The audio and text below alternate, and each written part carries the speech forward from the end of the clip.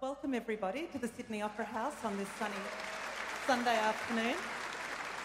My name's Edwina Throsby and I'm the Head of Talks and Ideas here at the Opera House, and I am very pleased you're all here for what promises to be a very tasty conversation indeed. It's my huge pleasure to be welcoming not one but two fabulous food-obsessed ladies to the stage today. Maeve O'Mara is the local hero.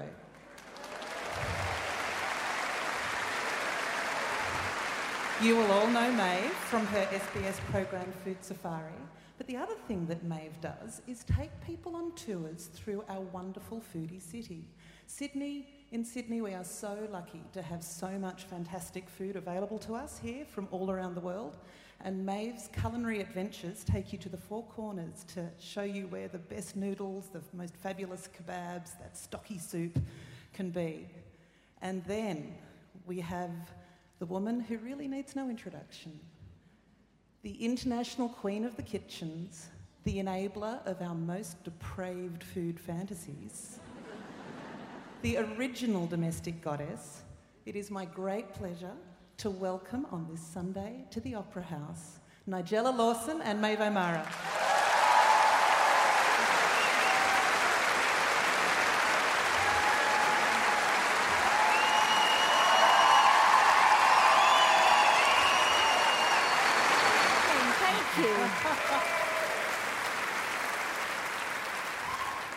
It must be nice to be back and welcomed it's lovely. as one of us. It's lovely. It's so warm because, you know, in a way, well, it's quite frightening, that moment when you're about to walk on a stage. And that's a lovely welcome. And I'm excited to be here again. It remains the biggest thrill of my life, you know, actually to be on the stage of the Opera House.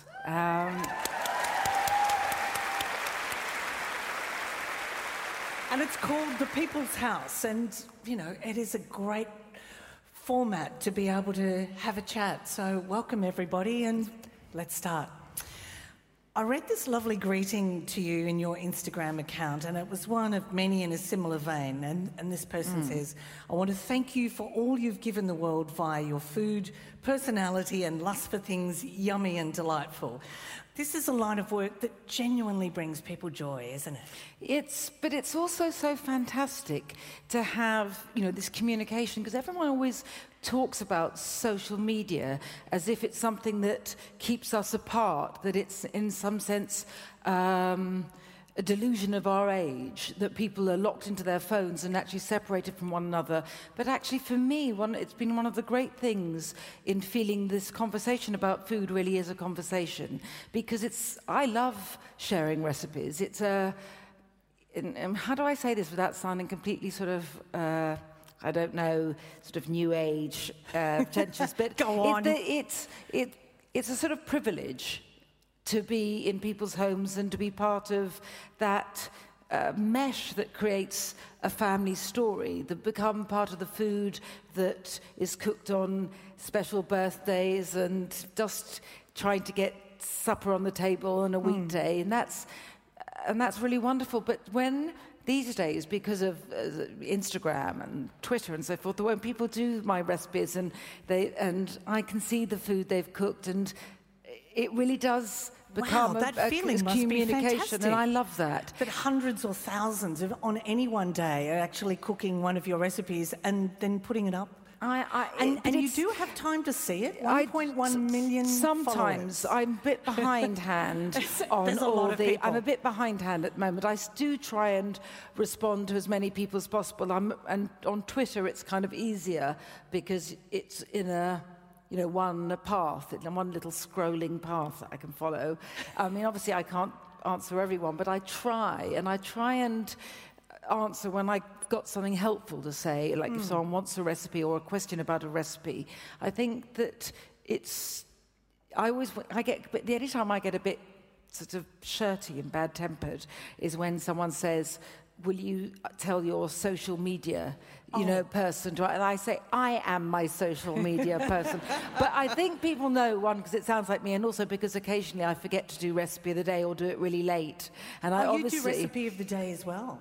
I thought that might have been someone outsourced and you were the, oh my God, I've just found the best. So it's all arranged. Oh, yeah. We arrange it beforehand, and then I have to do on the website, and I have to do the link. I do the link every day and put it up there, and obviously I suddenly think, it's 2 p.m. and I haven't done recipe of the day yet, because it's very, very confusing when I'm on social media. Now, guilt. do I stay? I'm staying on UK time when I post it now, because I feel that for some reason I can do that then, because I do it in the evening here, and I just can't remember what day I've posted or anything. Fantastic. So people imagine an enormous team. What things we'd be surprised to find that you actually do, that everybody thinks, oh, well, someone must do that for her? God, I think I do quite a lot of it. I'm really... Now, how do I would say that I'm very hands-on. People who get irritated might say I was a control freak. But as far as I'm concerned, I really need to be in... at all times. So, obviously I do the recipes and I do the testing. Oh, now I'll put this down because you actually do a lot of hands-on with the book as well. Completely. So, I've worked with the same designer forever, and it's a very good working relationship, and she's extraordinarily talented. And like a lot of very talented people, she doesn't have an overbearing ego. So she's very open to my saying, oh, can we change the font colour? So, for example, this font is charcoal, dark charcoal, not black. I really envisaged this sort of terracotta and black and white thing going on from the beginning. And I can't tell you what a tantrum I had to have to make sure I got some of these sprayed edges. Unfortunately, I think all the sprayed edges have sold out now, and they're onto white ones, but I tried my best. Wow, that is detail. And people who have a lot of my books know I always have a ribbon. In How to Eat, I had 2 ribbons, and the designer said, does she know it's not the Bible? And I felt, well. So for this book, I don't know if any of you have come across a food writer called Olia Hercules. She wrote a book called Mamushka, which is her background in Ukrainian food, and she's just written a book called, obviously it's gone out of my head, I say Caucasus, which is about Georgian food. And I went to her house. She's a young food writer, and I like to encourage the young and up-and-coming, although she's more than that, but I just feel that people sometimes get defensive and not very generous with people who are starting in the same field. And I always think, that all of us get knocked off our perch sooner or later, and I'd rather be knocked off by a talented person. So is she the next Nigella? No, she's very good. No? There are lots of young food writers that I try and encourage and help.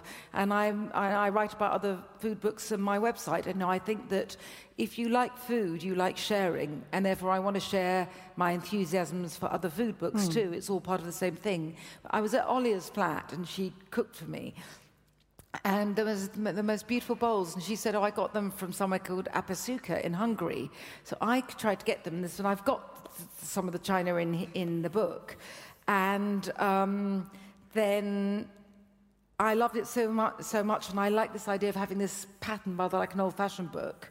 But also, I've never had no jacket before. No, it's very bad English. I have, all my books have jackets, except the redesigned ones. But the people from Hungary designed me my own pattern to go on the book, and that was wonderful. I like the idea that having a book cover that is inspired by plates. And it's tactile too. It feels beautiful, as a lovely book should. Yes, but every element is so important. When I cook, I feel that the feel of everything is so important, the look of it, when I lay a table, because I feel in a way it's those everyday things that if you get pleasure out of them can transform a minute, a second, and that's important. What I should say, which I don't think I have said up till now, which is I actually have made some of the plates in this book too. I went on a pottery course with among some friends of mine, one of whom is Yotam Ottolenghi. And he was much better at the pottery than me, I can tell you. I had visions that I was just going to be a potter, but then I tried it, and obviously I wasn't going to be a potter. The wheel defeated me. I thought everyone said it's like cooking. It's not. If something goes wrong when you cook, you can still eat it. But, you know, when you just got an amorphous mound of clay, it went. But anyway, so I did do... so I made stuff. I started doing the stuff when you roll it out, which is a bit more like baking, I suppose. Oh, and I like that, and I'm trying to find... the sausage shape around. Well, I couldn't do the coils either. That was too hard too. But I did ones when you roll it like that and you press it, and I did one I'm trying to find. But I did it when I put it through a roller, and then I found some nylon shopping basket net mesh thing and did a pattern. For the texture. And lovely. I don't know quite, it's actually pretty hideous, but you know when things are really so ugly you almost think they could be beautiful. Anyway, so I don't know if you can see, but that is one of my artworks. Oh, lovely. Fantastic. That's one of my plates. And I did make some very bad bowls, and it made me laugh really, because when my children were small, they would come back with, you know, very badly made bits of pottery from school, and I'd say, that is so wonderful. And now I'm coming back and saying to them, hey, and they're going, and one was very bad. My daughter said, I could tell that was your one. So, you know, and I now feel it's so good, because in this day and age, if something is misshapen, you just say it's organic. Yes. It's an organic shape. Talking about tables and the title of the book, tables knit people together, don't they? They're more than just somewhere to go and eat. They're the lifeblood of a family, and family cooking is all important. So tell me your earliest memory of being at a table. Well, I suppose my earliest memory of being at a table is a table I didn't really like being at. You know, and I think I've spoken about this before. When I was a child, this blue formica table, which I remember as huge, and I suppose it must have been just a regular table, but my memory of it was this huge expanse, like a swimming pool. But I don't think they made these huge blue formica tables, so I can only presume it was a regular size. I was very small. But I didn't like eating, and I didn't really enjoy being there. It was always a bit fraught. But nevertheless, so many of my memories also are not just about eating at the table. My brother instigated this game, which you had a teacup in the middle, and you had to throw tea bags, and to see who could get the wet most. Tea bags. No, dry ones. Oh, right. No, wet ones are much easier because they've got weight. Yeah. It's much harder to make a dry tea bag, to steer it and guide it. Very, very useful talents we have in my family. But I think the thing is that there's something about particular tables that remind me, and it's almost like a strange sort of picture. If I think about being at my grandparents' house, my paternal grandparents, I automatically remember that very, very high-polished brown wood that was very of the period, really. That is, you can't imagine ever being, you know, allowed to spill anything on it, and placemats and all sorts of that sort of it was rather formal. They had a sideboard, and when I think of that, I always think of a proper roast dinner, you know, and that, and my grandfather, in fact, all of us at home, we always used to talk about red gravy because they didn't want to say, you know, blood. Because but of course, yes, red gravy, which I didn't want then. Now I eat meat incredibly underdone, but then it frightened me. Have your taste changed over the many years in food? Well, they've changed since I was a child. Although I've always, even as a child who didn't like eating, I've always adored spinach. Really? I know, it's strange, isn't it? I haven't, you know, my taste hasn't changed an awful lot, because from starting off as someone who ate virtually nothing or liked eating very few things, I rapidly became someone who really ate everything, and I haven't restricted that. As I get older, things do interrupt my eating pleasure. Can't eat raw onions. but in fact, I never really was a raw onion person unless I soaked the onions first, which I often do in lime juice or vinegar, which makes it, which means I can. So I think that I've always had a taste for sour food and for spicy food.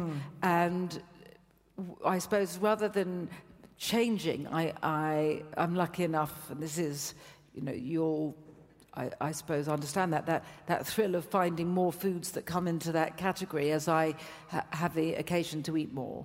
And I suppose that's always nice that I can eat more.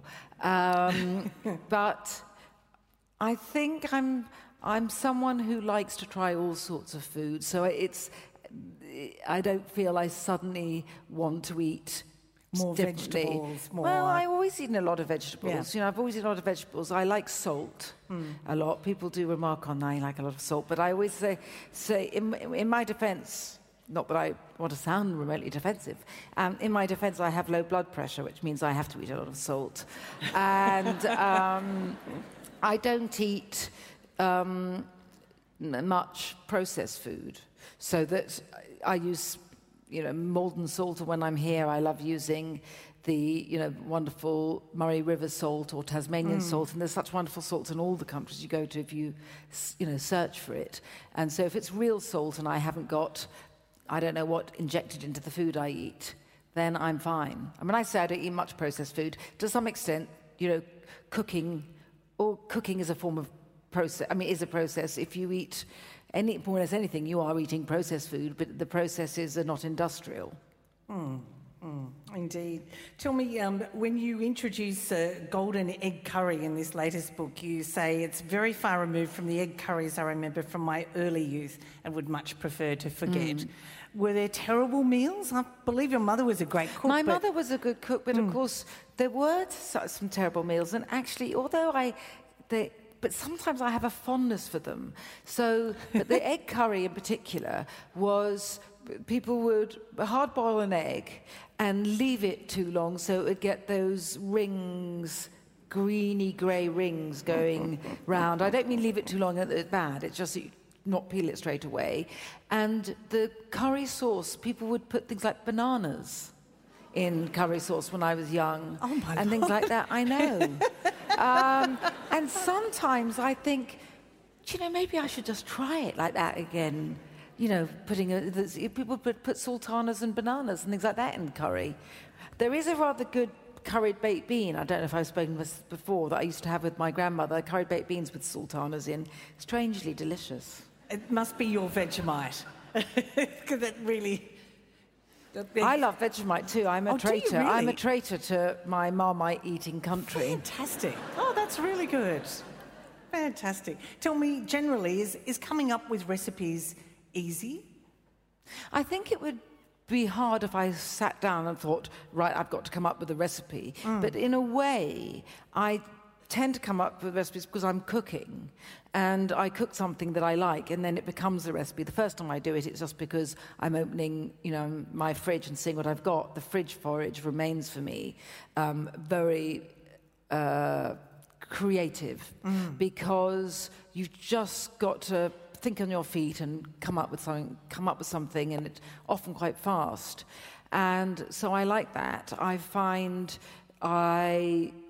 I'm greedy, so I'm always thinking about, what I was going to eat. Today, I did have a massage earlier, a hot stone massage, and I thought that a bit mad, really, because no one really relaxes before they go on a stage. But I thought I'd relax, and instead I was lying there thinking, I think if I put some dried porcini mushrooms in my NutriBullet and turned it into, with a bit of salt, turned it into like a porcini powder. Salt, then mixed it with butter, and then put it in between the breast and the skin of a chicken before I roasted it. Then I thought, no, she was placing stones, and I thought, no, actually, it's going to be too much bother to put it in between the breast and the skin. Why don't I just put it on top? And then I can maybe put some sage inside the chicken. And I thought, I don't know that I'm meant to be lying here doing recipes, but that I sounds was. delicious. So it does, doesn't it? But the thing is, so I suppose I can't help but, in an idle moment, just think about what I could be eating. And I also get incredible ideas for recipes when I'm traveling. And it's not always completely linear. So I don't go to a restaurant and think, I'm going to copy that and do it at home. I sometimes think, what a fantastic pairing of ingredients. And I'd like to see what I can do in a more manageable way. And sometimes it could be just seeing something great as I walk past a food shop and thinking, I want to use... But it's a continual thought process. I can't help but that's how my mind works.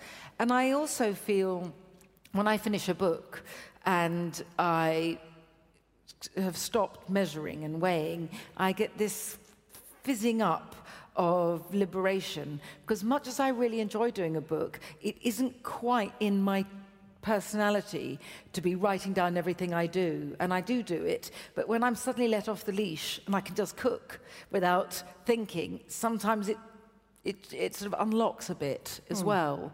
But I find even the if you like, the straitjacket of having to obey my own recipes can be fruitful as well, in the sense that I get certain ingredients for a recipe, I have them lying about the house, and unlike, you see, I always repeat certain ingredients in my books a lot because I don't want to go out shopping for an ingredient I only use for one recipe, and I don't presume anyone else does.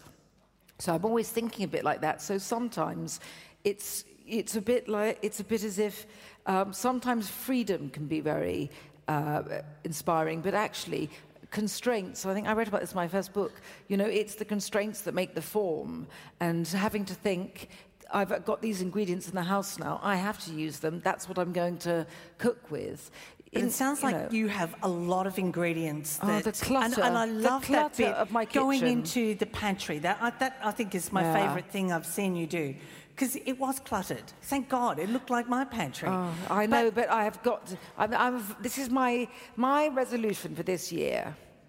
Is I'm going to declutter. No. It's not as if I haven't had it every year, but I'm going to declutter, because sometimes I feel, the cupboards of my house are a health hazard. And wardrobe, I said I'm going to my wardrobe, I'm going to streamline it. I've got clothes I haven't worn. I come to this country, I bought too many clothes, and I feel like I promise I'm not going to unpack them from my suitcase until I clean my wardrobe out, which means I just will be living with unpacked suitcases for a very long time. So you're a shopper, you like to... No? I'm not normally a shopper. I'm a food Australian shopper. clothes are great, but though. they are great, and also because I was on... been filming MasterChef, and there's a fabulous stylist there, so someone else does the shopping for you. So it's really like, that's an easy way of shopping. Good. But no, so I always feel like, well, there are clothes I can't get at home, so I want to get them, like what I'm wearing now, which I just had to have, obviously, and the wonderful colour Zampatti. Lovely. And but the real truth is that it really feeds in a bit to what I feel about food and eating, which is if you're lucky enough to have food and to be able to eat and to be able to enjoy that, which a lot of people in the world can't, it is your sacred duty to appreciate it, to revel in it, to enjoy it as much as possible. So I feel that things that make life good, that it can't be taken for granted. So I feel like, no, this is an opportunity. This is... So I don't want to... This is my excuse for trying out so many different ice cream bars in Melbourne. It's my opportunity. I'm here. I want to take part in life. Brilliant. Yeah, and that's set a my table. Opportunity for buying too many clothes too. And then, but I will balance it with. I will balance it with some decluttering. But it's very difficult because food shopping is very, very pleasurable, isn't it? And I think I have this need to feel that, I have enough. It's my atavistic refugee mentality. There needs to be food in the house. I never quite understand it when I go to people's houses and I just open their fridge, and if they don't have lots of leftovers in bowls and things everywhere or things wrapped up, I think, how do they live without knowing that they can take... There's no food there. You know how some people just have, like, wine in their fridge. And the wine is great in this country, but I still go for the food first. Okay, so what's in your fridge that we need to know about? That you some things I barely know. Yeah, well, it creates lots of recipes, but give us a little snapshot of what's there. I've been on the road for a while, so I hate to think what's in my fridge at the moment. Well, at the moment, I suppose I probably have an open tub of harissa, that fantastic Tunisian paste, which chili-based paste. It's so wonderful, that chili paste, if you like it, because I use it for all sorts of things outside of its own sort of geocultural starting point. I put black beans in my slow cooker with it. That's a great idea. Yeah. And of course, this wonderful thing about a slow cooker when you don't have to soak them either, which has changed my life. Chickpeas in the slow cooker that you don't soak. So I have, and preserved lemons. So I'm still in that sort of Middle Eastern territory. Yeah. Preserved lemons, which I am mad about, but then I love lemons. Do you make your own or do you buy them? I have made my own, and a friend of mine often makes them, but I actually buy them because I think when you buy those ones, the skin is thinner. I can't get the skin on my lemons to be quite that soft. Fantastic. And anyway, I have nothing against shopping for things. No. In that sense that I think it's so... No, people are so quick to be disapproving. And one of the things I dislike in one area of the whole food world is the food as status symbol. I don't like people trying to make other people feel they're doing something that they look down on. And I feel that, I just feel I can't make my own clothes. I can't make my furniture. I've tried making my bowls, wasn't great. So why does it make me a better person to make my food? I love cooking, but I also appreciate what other people do, and I'm very happy to I don't make my own cheese. Every now and then I start thinking I'm making labneh, and I start getting a bit of muslin thing and sieves like that, and then I just feel I leave it in there for too long. I can't bring myself then to do anything with it, so I feel that... Right, leave it to the experts. Until I suddenly want to. In my first book I said, you don't need to make your own mince pies, and then suddenly I started making mince pies, which very few people will really know what I'm referring to here, I think. But, I think as much as possible, food is something that is...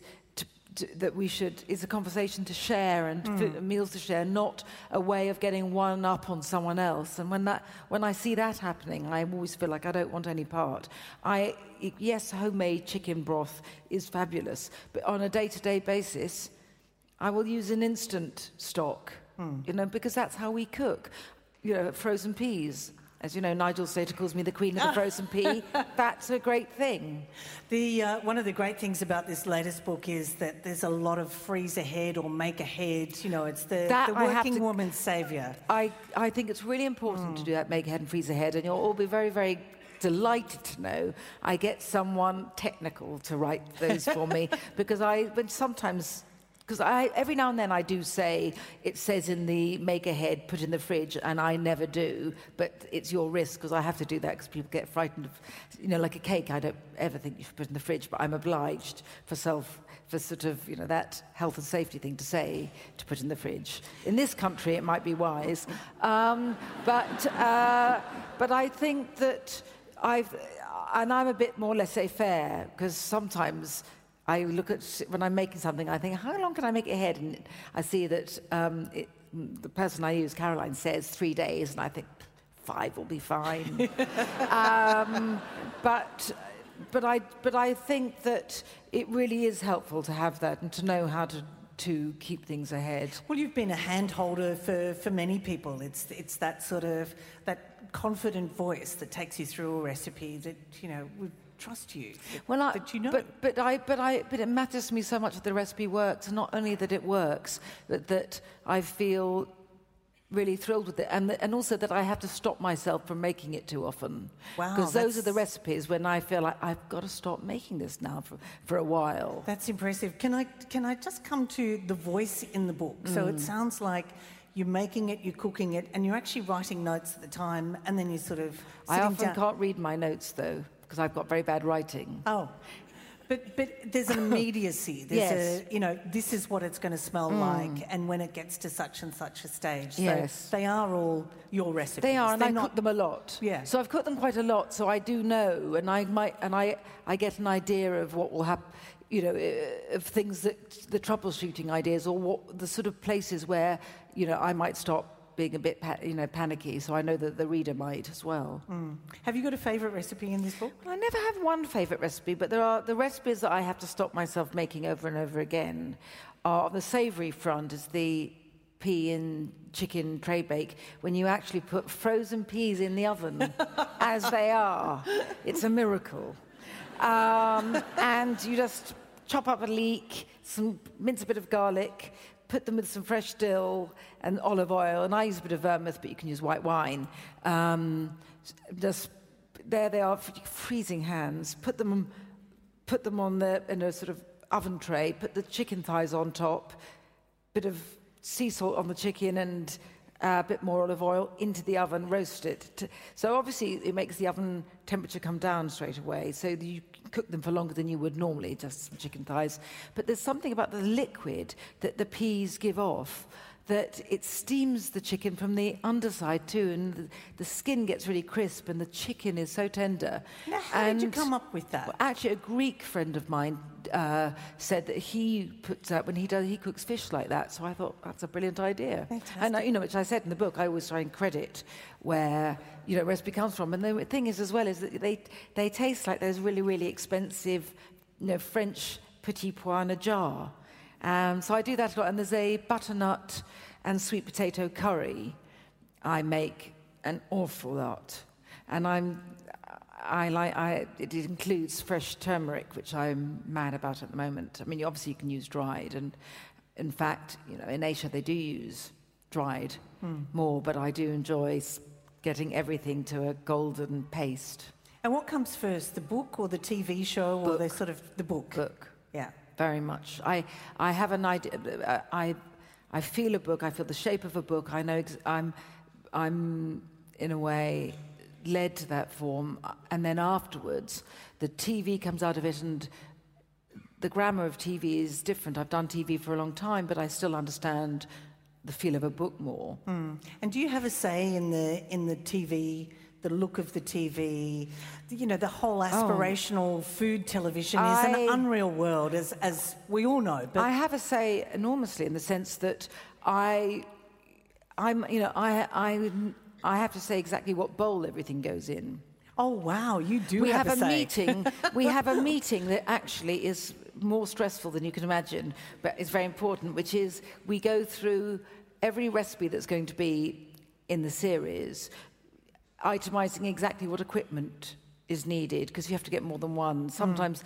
But also, I've always got little bits and pieces that I've had for ages, which you can't really duplicate, but which we use sometimes, and then it just takes longer to film. But no, I'm over everything, and it's quite takes hours. I always have, it goes through lunch, that meeting, because it takes so long. Everything stops for lunch in my house. Oh, that's very nice. Yeah, and it phones is your go off, it phones is your switched off. house. It is so the divide between reality and aspirational. It is your house. I don't film in my house anymore. You don't film in your house? I work in my house. No, Right. no. All the book photographs are done there, but I don't film in my house anymore. It's too hard to keep it clean to have people come in, isn't it? Well, no, sorry, I'm talking here from my own experience. Well, it's not. It's more the fact that no one else can do anything. I mean, it takes over completely, and I think that it's sort of broadly copied, and then we changed it a bit for the last series, so it's a bit less like my house now, because I wanted to do different colours. And now I'm thinking, maybe I should do that at home too. But it's much easier to film because it's bigger. and you can get more camera angles. Otherwise, really, in my house, you could only get one, and you can't have anyone doing anything even in the street. So it stops it. It was, it was good at the beginning, and I wouldn't have been able to do it otherwise. But it doesn't work now. Yeah, that's. But I do the book there, and I work from home. Oh, that's fantastic. Very, very liberating to be able to sort of go out and work and film and put beautiful television together that inspires us all. Can I ask you about food trends? I noticed that there's a recipe using a spiralizer in this book, but generally, where do you sit on food trends? What have you taken and loved? I don't know. As much as possible, I don't know that food trends interest me enormously. I think we can't help but be affected without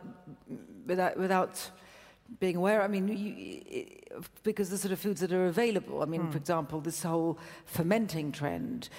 In my last book, I had some quick pickles, things like that. But actually, I was brought up with that because we had sauerkraut at home, which I rather love, and I adore kimchi. And I did buy myself a fermenting pot, which I'm still looking at. But I did like the idea of doing it. Otherwise, I suppose without meaning to, I suppose I'd say now, perhaps it's wrong to describe this as a trend, but if I use the word trend to mean a way of eating that is gathering momentum, I would say, without even being aware of it, veganism is something that influences me. I'm not a vegan, I eat meat, but I suppose this is why I believe in a balanced way of eating for me, which is that when I was doing the index, we do blobs to mean gluten-free, blob to mean dairy-free, vegetarian, vegan, and we do a sort of bingo when one of us got someone in my office who says, the recipe, and we have to go through saying, I live in fear of getting the wrong blobs on the index. But anyway, and after we did a tally afterwards, over half, not counting desserts, which are vegetarian, of the savoury dishes, over half are vegetarian and a third are vegan. I have got one vegan cake, actually, which is fantastic. And this isn't because I've sat down and thought I must do vegan recipes. It's because, in a way, eating, if you are relaxed about it, takes in all manner of eating, all forms of eating. But I do think that that's been perhaps the biggest change, that vegan used to be a byword for dull, worthy food, and now I think immediately when I think of vegan, I often think of creative, bold-flavoured, exciting food. And I do think, and I'm sure you agree, if you like cooking, cooking with, in a way, concentrating on the sort of food with a different focus makes you think quite interestingly, or I find it interesting, when I cook, to think, how can I do that? I don't like using a lot of those fake things. I don't really want to get vegan cheese, because I'm not a vegan. So I suppose it's that, but in a way, I think that is a trend that I think maybe anyone who writes about food is influenced by, or we're a part of it, without being, I would say, consciously following a trend. Just on family, I love that your daughter called you the most childish adult she'd ever met. I don't know what context, but I don't know what find context. that very I'm going to charming. have words with her. This was sort of homework that I'd done. I thought, well, that's really hard to do, particularly when you've been the sole parent for a long time, that you're sort of holding up those worlds, and yet you still I'm not. have... I was obviously I obviously was frustrating her. Yes, I was obviously doing something like that, because I don't know that I am. I don't know that she'd always say that, but maybe I am. Maybe I am very childish. I always think of myself as someone who's never been childish, even as a child. Yeah. I believe you're more comfortable being an adult. Yes. That those years were difficult in some ways. Yes, but I think that a lot of people just aren't suited to being a child. I didn't. I didn't like playing and things like that, and and being told what to do all the time. People say, brush your hair, always. and I just had brushed it. Do you feel you're at a stage of life now that you can do pretty much what you want to? You can guide it whichever way. You're in a good space. Oh, I feel I have no control over anything. Oh, really? Yes. But this wonderful sort of creative ideas, books coming. Oh, I love and, that. Yeah, no, I all like that. that. But what I mean is that you just have an idea, and each time you think, every time I finish a book, I think, that's it. I'll never be able to do another one. I don't, and I also feel, I always feel very bad about sticking my head at you. I also feel, to some extent, that life is so uncontrollable. I mean, so that's maybe why the discipline of cooking gives me pleasure. That there's still a bit of chaos going on in the kitchen, and yet it's contained, and there are certain rules as well. Not too many. I'm not really good at following rules, but I think that I never feel I never know what's going to happen. You never know what's around the corner, what's going to go well, what's going to go badly. And so I suppose I'm not a planner, and I don't know. I always feel like, who knows what's next? It sounds like you very much live in the moment. That time in the kitchen is creative time, it's joyous time, and beautiful things come out of it. I wish I could say that were true. I do live in the moment a bit when I cook, but I'm also, like so many of us, I'm also, I have terrible vices, which is I can be a terrible festerer. What's a festerer? When I sit and fester over things. So I do lots stewing. So I feel that I do, yes, stewing. I do a lot of that. I do a lot what of are you worrying. Festering over I do at a the lot moment? of worrying. No. I can fester over, it's like the smallest things. Like, it really would be what I'm going to wear, what I wore yesterday, when should I have gone into that side of the road or that side of the road? Well, not quite as bad as that, but, it could be. And I worry about things in the future, but that's why I think, working and being with people, is liberating, because you don't then. But I think we all, it's a bit like lying on a massage table and thinking, the good side is thinking about a roast chicken I might make, but the bad side might be that when I did that roast chicken before, I really think that would have been better if I'd done it differently. But you are a phenomenal worker, aren't you? You do work hard. Yes, but I like my work. That I'm in this immensely privileged and wonderful position of feeling that I'm being me when I work. And there are always things that I don't like doing. And anything that requires filling in a form is that sort of thing. That I find there's no pleasure to be derived from that. But, so there are always things you don't want to do, but broadly speaking, that I'm not feeling I'm having to sacrifice myself when I'm working. And obviously my work frightens me, but I think fear is a necessary element of life and work. Not too much fear, but just enough. Fear of? I don't know, just that you won't be able to do something. Do you really eat from the fridge late at night? I don't quite know how. In theory, no, but in practice, yes. I find as I've got older, I can't eat quite so late into the night. Oh. But that doesn't always stop me. So what are snack foods late at night constitute? Something that you... Well, if there's any blue cheese in the house, that's it. Yes. But otherwise, it's about just using, seeing something that's in the fridge. Good bread and butter. Yeah, it calls always. to you, doesn't it? Oh, always. But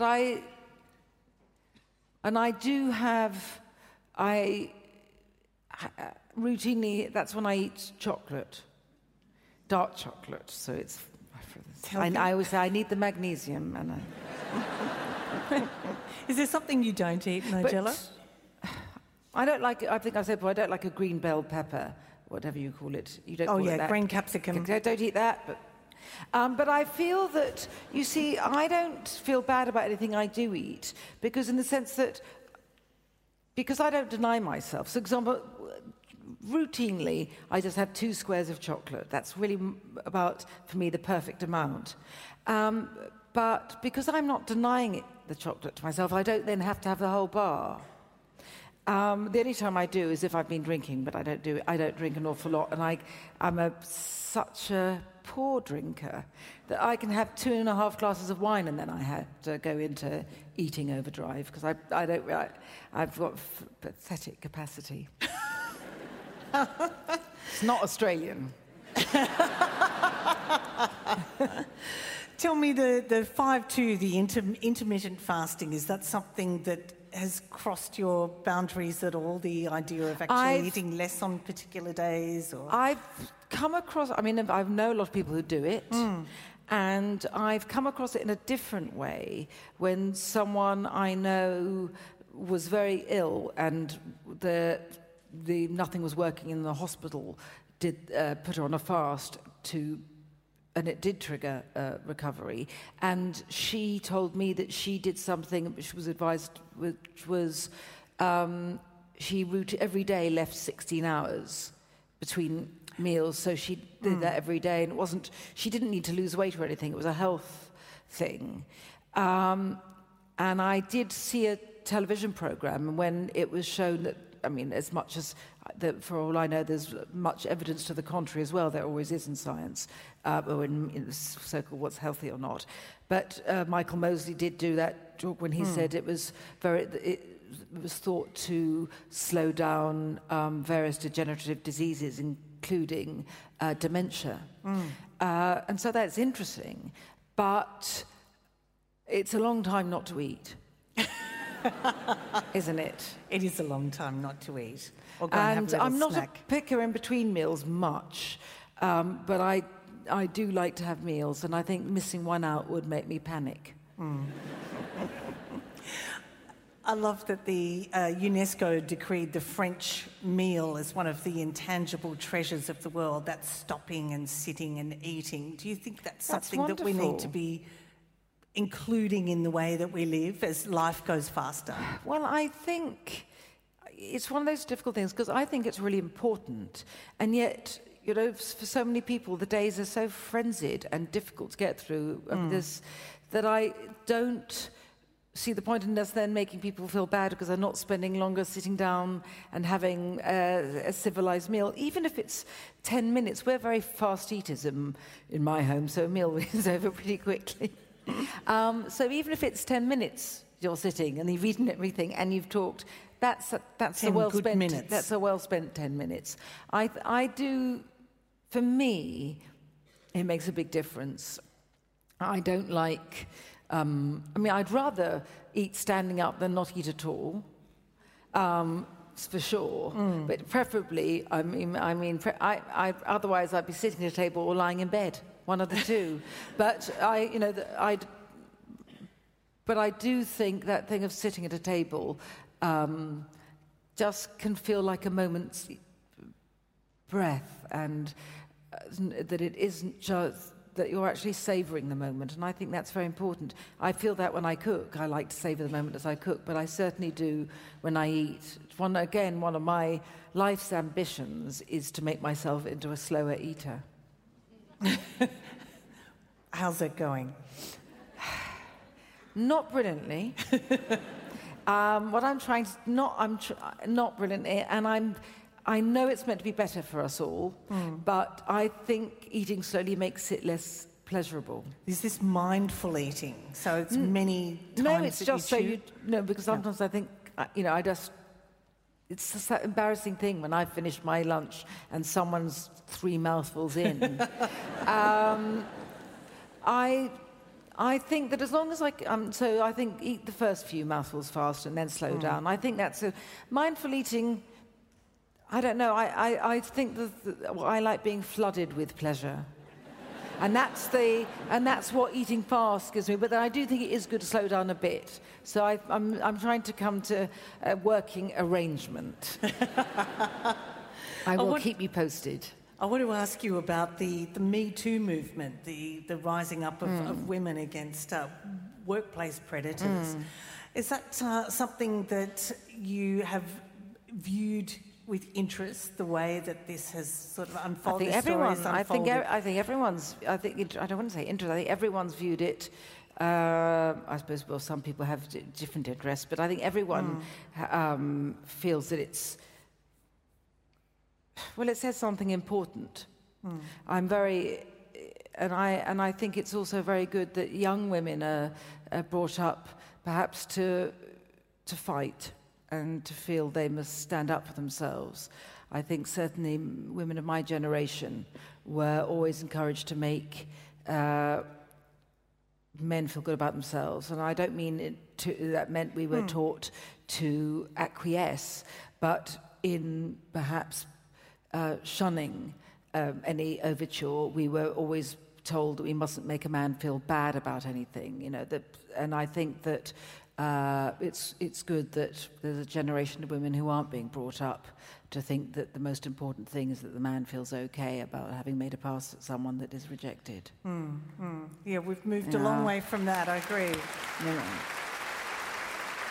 And the food industry, and particularly the restaurant industry, is one of those hierarchical workplaces where a lot of bullying and intimidation can take place. But that hasn't been part. I'm not part of the restaurant world. You haven't been part of that restaurant world. I also think anyway. I'm always very concerned about the fact that it's very important to remember that this affects women in every line of work, and perhaps and in very unglamorous lines of work too, where they don't have voices to complain, and I think it's important that those women's lives are being paid attention to and being safeguarded. Youth culture still rules in the Western world, and yet in many other cultures, older women reign supreme. Can you see a stage that in the Western world we'd really value and respect older women? Like, could grey become the new black, do you think? What do you think? I think in some way that, it's so difficult to say, because I think in some way we do all respect, and privately, but everyone in their lives, I think people do respect older women. I think that, but nevertheless, yes, life is about, to a certain extent, there's youth culture, but I do think that, I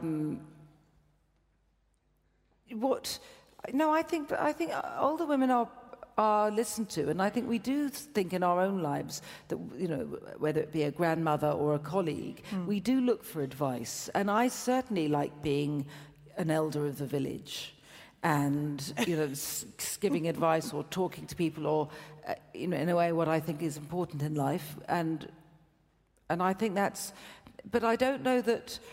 I think you do that because that's part of a communication. I don't know that one needs to be. I don't know what being valued means in the sense that how you make that into a public decree, really. Well, I guess in every move that you make, the way that you look is something that's highly scrutinised. So, all of us in the glare of the media are sort of walking our own paths. So, we'll see whether hair colour eventually changes or not. Yes, I think, the difficulty is that we live in a world, all of us really, that is such a strange mixture between enormous, a surface and superficial, but at the same time people do want to feel that there's a way of attaching to others in a deeper way, and as far as I can see, there's a sense in which people want to find a proper path.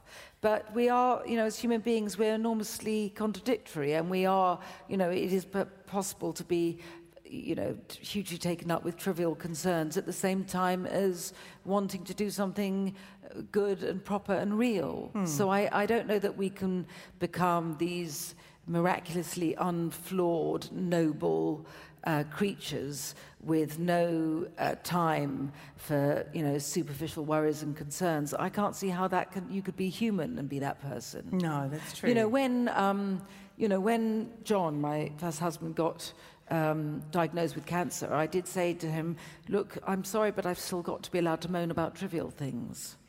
Because trivial things make up life as well. And he did. He moaned about trivial things too. The trivial may be exactly that, but actually those are the moments that are the everyday. Even when you're living under such conditions, not everything is momentous and weighty. And yet have those terrible moments in your life helped you live more intensely? Has it changed the way that you approach life or work or family? I don't know that you can. I think that in a sense, I don't think you can always be aware of, because in a sense, human beings have this miraculous gift to carry on in the everyday without being completely poleaxed by the notion of their own mortality, our own mortality. So we can do that, and I suppose and that's because otherwise you would go around being so terrified. Yes. And it's how to have some element of being aware that life is precious and limited and fragile. So you need to be aware of that, and just enough to make you, as you say, to make you value the good things, but not to be so aware of it that the fear of that takes over. So everything in life is a bit of a balancing trick, and because of that we often stumble, and that's human as well. It is. We're going to open up to questions from you in just a short while. So I wonder, Nigella, you've given the world, you make people feel wonderful. There's a coziness to watching you on television. It's a delightful, delicious and inspiring world. But I wonder if there's one thing that you've never shared in front of an audience that you'd like to give us as a gift today. I don't know. I feel that I've said several things today that I haven't said before. So I feel I've done that, and I'm not really aware of everything. I mean, I don't know that I can conjure up something that is just that I have not. But I mean, I've all right. Recipe for happiness. No, I don't know. Several things today I haven't said before. Recipe for happiness. Well, I don't know. There's such a thing exists. Of course. And also, it's that thing again. It's a bit of a cliche, but that thing that I was always told at school, which is happiness is not something you pursue. It's something you get as a byproduct of pursuing something else. Life is what happens when you think about other things. Yeah. And I think that is absolutely the case. And once you start thinking about what happiness is, I don't know. Then you start start designing some idea of what you think happiness should be. And I don't know that it works like that. Indeed. But if anyone's got a good recipe for it, I'll be very, very grateful. So, have we got any questioners wanting to ask Nigella about ingredients, recipes, food for life? Oh, you have to move to a microphone, though. So when you're ready, if you'd like to ask Nigella a question, if you can come to one of the microphones, and then we can call out numbers. And so I think there's one closest to you, if you're able to move. So number 2. Nigella, if you were... I will. Oh, sorry. Sorry, someone just said something, so I was just meant I'll answer in a minute. If you were a food, what would you be? Ooh. If I were a food... Well, I would like to think I would be a very good loaf of bread. Sustaining. I'd like to think that that's what I would be, but then the difficulty is bread, needs other things too. But bread seems to me to be a very important part of life, essential. It's something I've been meaning. When I think about the book I might do sometime in the future, I've had one on the back burner about bread for a long time. No, I'm not going to make myself a particular type of bread. I feel that I want to contain the elements to make whatever loaf I feel like at the time. Good, solid and sustaining. Could we have number 4? Hello, Nigella. Hello. Firstly, I wanted to comment that my dad didn't do a lot of cooking when we grew up, but one recipe I do remember is curried sausages, and it always had sultanas in it. See? And I do remember one peculiar time it having banana, so I thought that was really... Really? Yeah. Goodness. Which actually was quite nice because it was, sort of a lovely sweetness to it. See, look, it could be the start of the comeback. And do you have a question as well? I do have a question. I have an Instagram account that's called I Want to Work with Nigella. And I wondered if you're looking for employees. Well, I'm not looking for employees, but I will look at your Instagram account.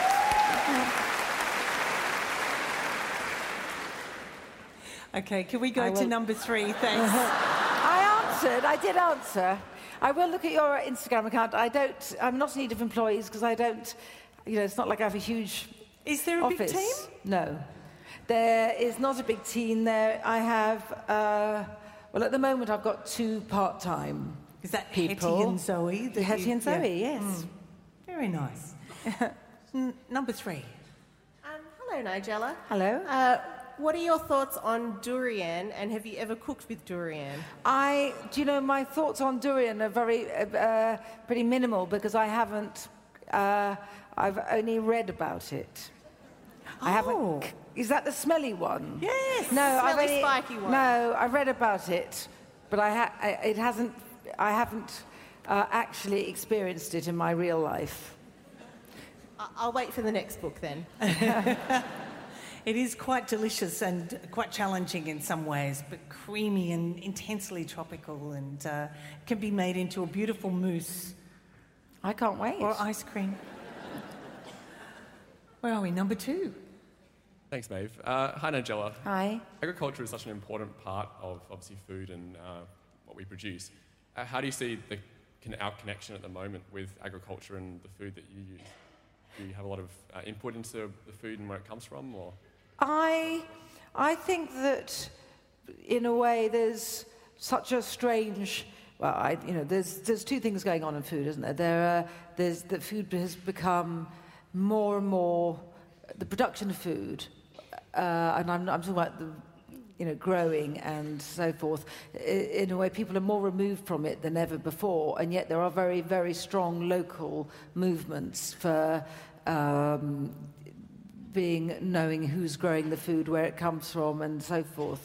The nearest thing I get to that is I go to a local farmer's market on a Sunday to buy food, but at other times I will buy food that perhaps isn't always grown locally, although in a way there's a slight oddness in that whole movement, because what counts as local actually is a huge area. I think it's as much as possible. It's a great luxury to be able to eat in that way, and for many people that luxury isn't available to them, and it's a strange thing that things have turned on their head. That and I've written about this before. That what was when so much there is a lot of snobbery in food, and this isn't a new thing. So that in the old days, when eating seasonally and locally was considered, that was what peasants did. I mean, inverted commas. Everyone wanted to have, these far-flung foods. When people planted, pineapples and built greenhouses for it, and it was as far as the food would come. That was a sign of the elite. And now that supermarkets exist so that people can get food from all over, there's a new form of elitism, which is about just seasonally and locally. And for many people, eating every day and feeding their families, that is just not possible. But I certainly, as much as possible, I know from when I've grown my own food, that gives me to cook with food you've grown yourself, that gives me a huge thrill. So where possible, yes, it's ideal. And I'm always aware that it's not possible, always. Yeah, sometimes good food is the part of privilege rather than something Yeah. that's available to all, Yeah. which is hard, and it's something that we're facing in this country as well. And children growing larger and eating more than they need. The idea that snacks should be. I think the British Council came out with Public Health came out with something about limiting English kids' snacks to 2 snacks a day. Where do we need them? No, but what I mean is, in what sense can you? What are they proposing, to go into people's houses and watch what they give their children? I mean, I don't understand. Indeed. That's not. Yes, I mean, I think it's looking at everything the wrong way around as well. Number 1. Hi. I have a 2.5-year-old daughter at home called Saffron. It's a lovely name. Yes. Proven to be quite expensive as well. She loves to watch your show, and she loves to cook, and like you, I'm a real advocate for child labour in the kitchen. What are some of your most precious memories of your time in the kitchen with your babies when they were this time? Because it's such a precious time. Yes, but I loved cooking with my children when they were little. I mean, I still do, but mainly also because I'm quite a lazy person, and it meant that I didn't have to, go and run about in the park. And so, but I was talking to someone the other day, and I was saying, because I've got 2 children, and the only thing is that everything has to be shared so fairly, and so if you're making a batch of cookies and you just need 1 egg, that's a disaster. But no, I always enjoyed it, and I used to like it as well if they'd be in the kitchen doing their homework while I was cooking. I think it's a very important time together.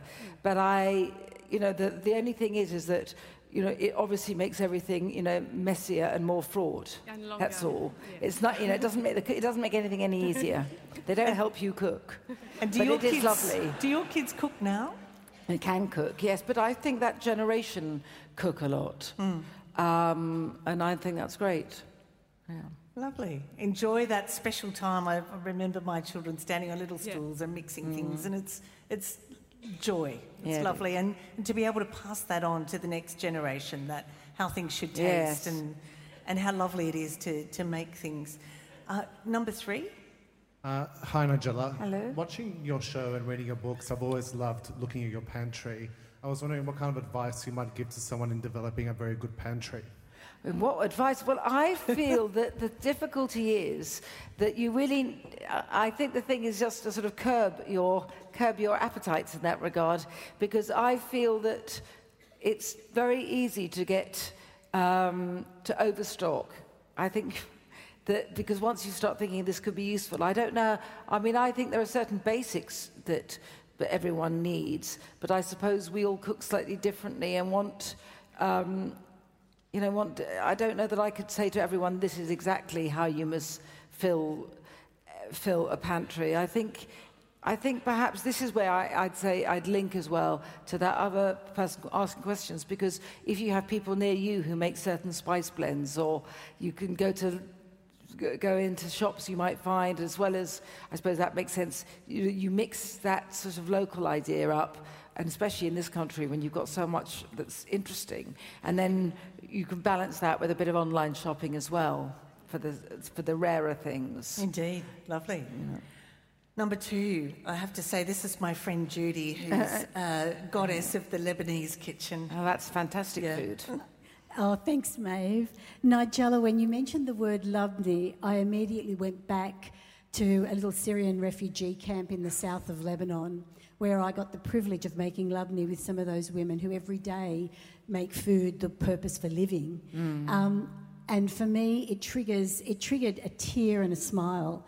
What's a food that triggers something so warm and deep in your heart? Well, I don't know that I have something that I would say is, there's a recipe I've often spoken about before, my mother's chicken, which it's always, just thrown in a pot with some leeks and carrots, and very old-fashioned way of cooking that is for me very much a taste of home.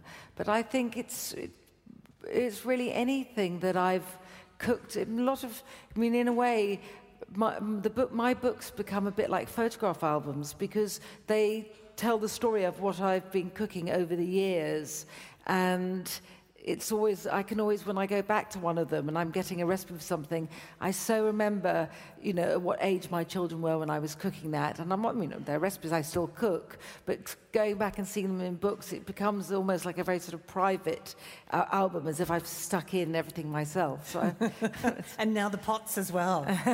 The pots are just, yes, the food will always have more of a place in my heart. Lovely. Number 4. Hello, Nigella. Hello. Opera House. We've spoken a little bit about locality of produce. We've spoken a little bit about shopping.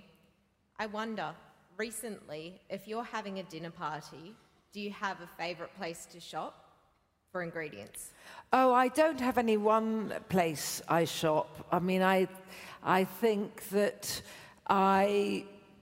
and it really, as I say, I like going to the farmer's market on a Sunday. I've got some shops I go to where I've known them for people for ages. In a way, they provide my village, even if I'm sometimes phoning up because I can't get to a shop.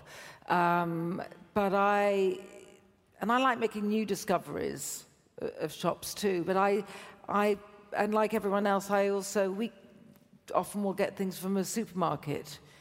I mean, I'm sort of fairly mixed about, where I get the food that I like. With the dinner party, are you planning in advance, or is the beautiful produce that you'd find, say, at that farmer's market saying, I'm going to do this great salad, blah, that blah. will really depend. I nearly always will know the backbone of what I'm going to cook, and then I might change my mind when I'm shopping, because I see another ingredient. But generally speaking, I'll certainly, certain elements will be just because of what's in season. If I were in cooking dinner tomorrow, I were in England, because it's the season for that very pink forced rhubarb, I know I would have to be using that.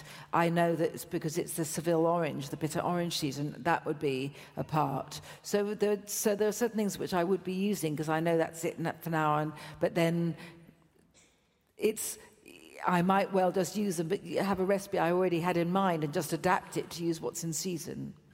You get the impression from reading and watching you that life is a continual dinner party. There's something being cooked and you need to... I know, I'm always cooking something. Yeah. But I'm very... Actually, I go through... What happens is that I go through a thing of inviting too many people too often, and then I don't do anything for a long time, because then I just think, oh, God, I've just been washing up for 4 days solid, and I'm not going to do that for a long time. And then I do it again. The great irony is that when I'm filming or really busy, say on book tour, then I never cook for anyone. I mean, I always do make sure there's something to eat, but then, so it's odd. It's an odd thing. Number 1. Hi, Nigella.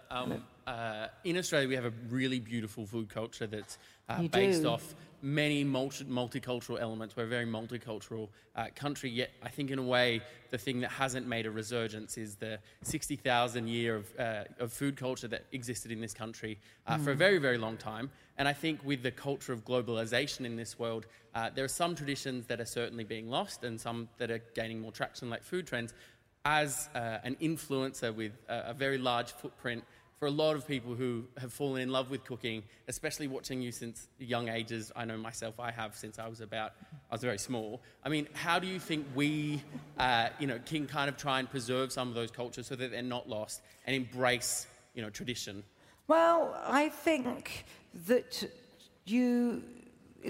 I've been very interested when I've been in Australia to see certain ingredients and ways of cooking from, the first people, then that's been very influential. I think it's also quite important that this isn't taken over by chefs who are, when you get into the cultural appropriation arena, I think as much as possible, the people whose foods have perhaps been forgotten are the people who we need to bring that cooking to us. But on the other hand, food is there to be shared, and then we can take certain elements and use them. And I think all those of us who like cooking tend to absorb the food of other cultures. But I think that it's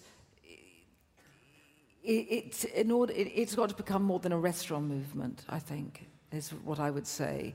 And I suppose these days a way of getting foods into the public awareness and into people's homes is TV.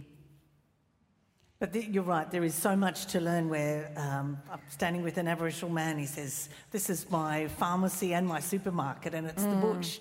And so the whole medicinal side of food is something that, you know, is an undercurrent, I guess. Yes. Yeah. Number 2. Okay. Nigella, as someone as I feel is inherently elegant, can you give me some advice on the most important element of cooking, which is the washing up? Even the greatest meal has the washing up. And I leave my kitchen like a bomb site all the time, and I get complaints from my family. Have you any advice how I can minimize that? Well, yes, but why are you just use fewer? I mean, I think you just have to get disciplined, maybe just wash up as you go. Any disciplines that you've got? All right. Yeah. But I'm focused on the next thing and the next thing and the next thing. It's that. But why are you cooking the sort of food that needs so many pans? Well, I don't know. Maybe that's the advice that you're giving. Yeah, thank you. Number 4. Hi, Nigella. Hello. I like to bake cakes a lot, and I've got a few friends that can't eat eggs.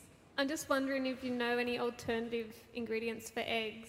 Well, I'm not really the best person to ask because you need something a bit more technical, but whenever I've researched this, it seems to me that, depending on the recipe, a mashed banana will work in place of eggs. Sometimes oil will.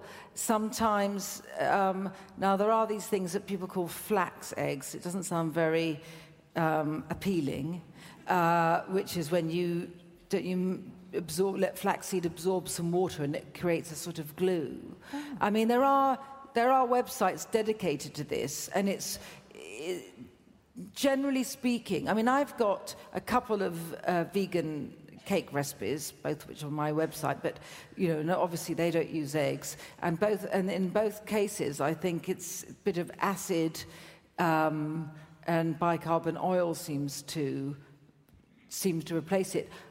There's one cake I make, I don't know why it works. So I can't then, it's by a happy accident that it works, so I don't really know how to then make that work for, make it work for another cake. So I think maybe you have to start off afresh with particular recipes that are meant to be egg-free rather than actually trying to substitute some other ingredient for an egg. Interesting, though, that you can distill the science behind something happening, particularly when you're baking, and that you can then diagnose what's working or not, because that's... But it's quite hard to do. That is very hard to do. It's quite hard to do, and there are people who are technical and can do it, and I always have to sort of grope my way towards it, you know. We've got time, sadly, for just one more question, so I'll go to number 3. Hello, Nigella. Hello.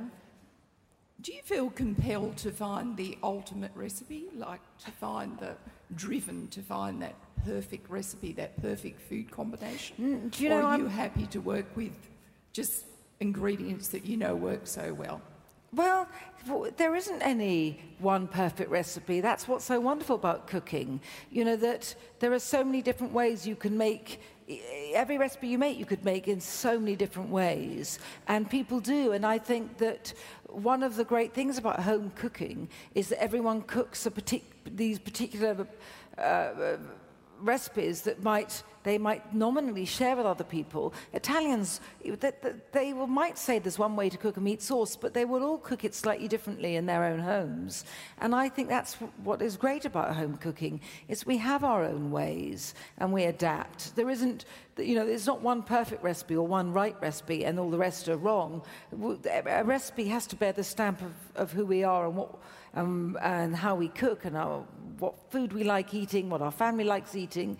But within that, yes, I'm always driven to make something that I think is exactly how I want it. But I've never, ever cooked something without thinking I could carry on forever fiddling about and coming up with a different way of eating it. And that's what I do. And that is what you do. Yeah. One final thought on the joys of home cooking, Nigella, for us who love cooking, who love reading recipes. Is this something that... Well, for me, I think it's about... It's really that...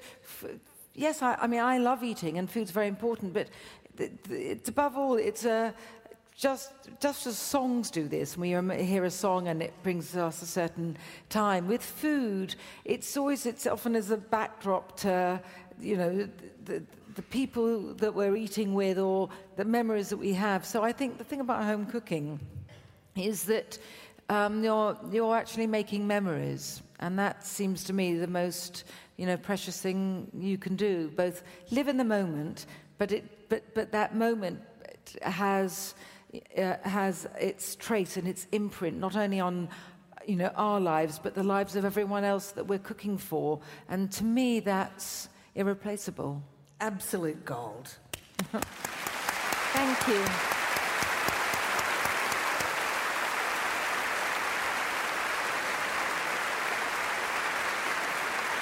Well, thank you. Thank you so much for joining us and sharing your life and your stories with us. It's a lovely way to spend time. Food is the ultimate conversation. It is. And you've been tremendous. Thank you. Thank you. And thank all of you. Thank you. Thank you.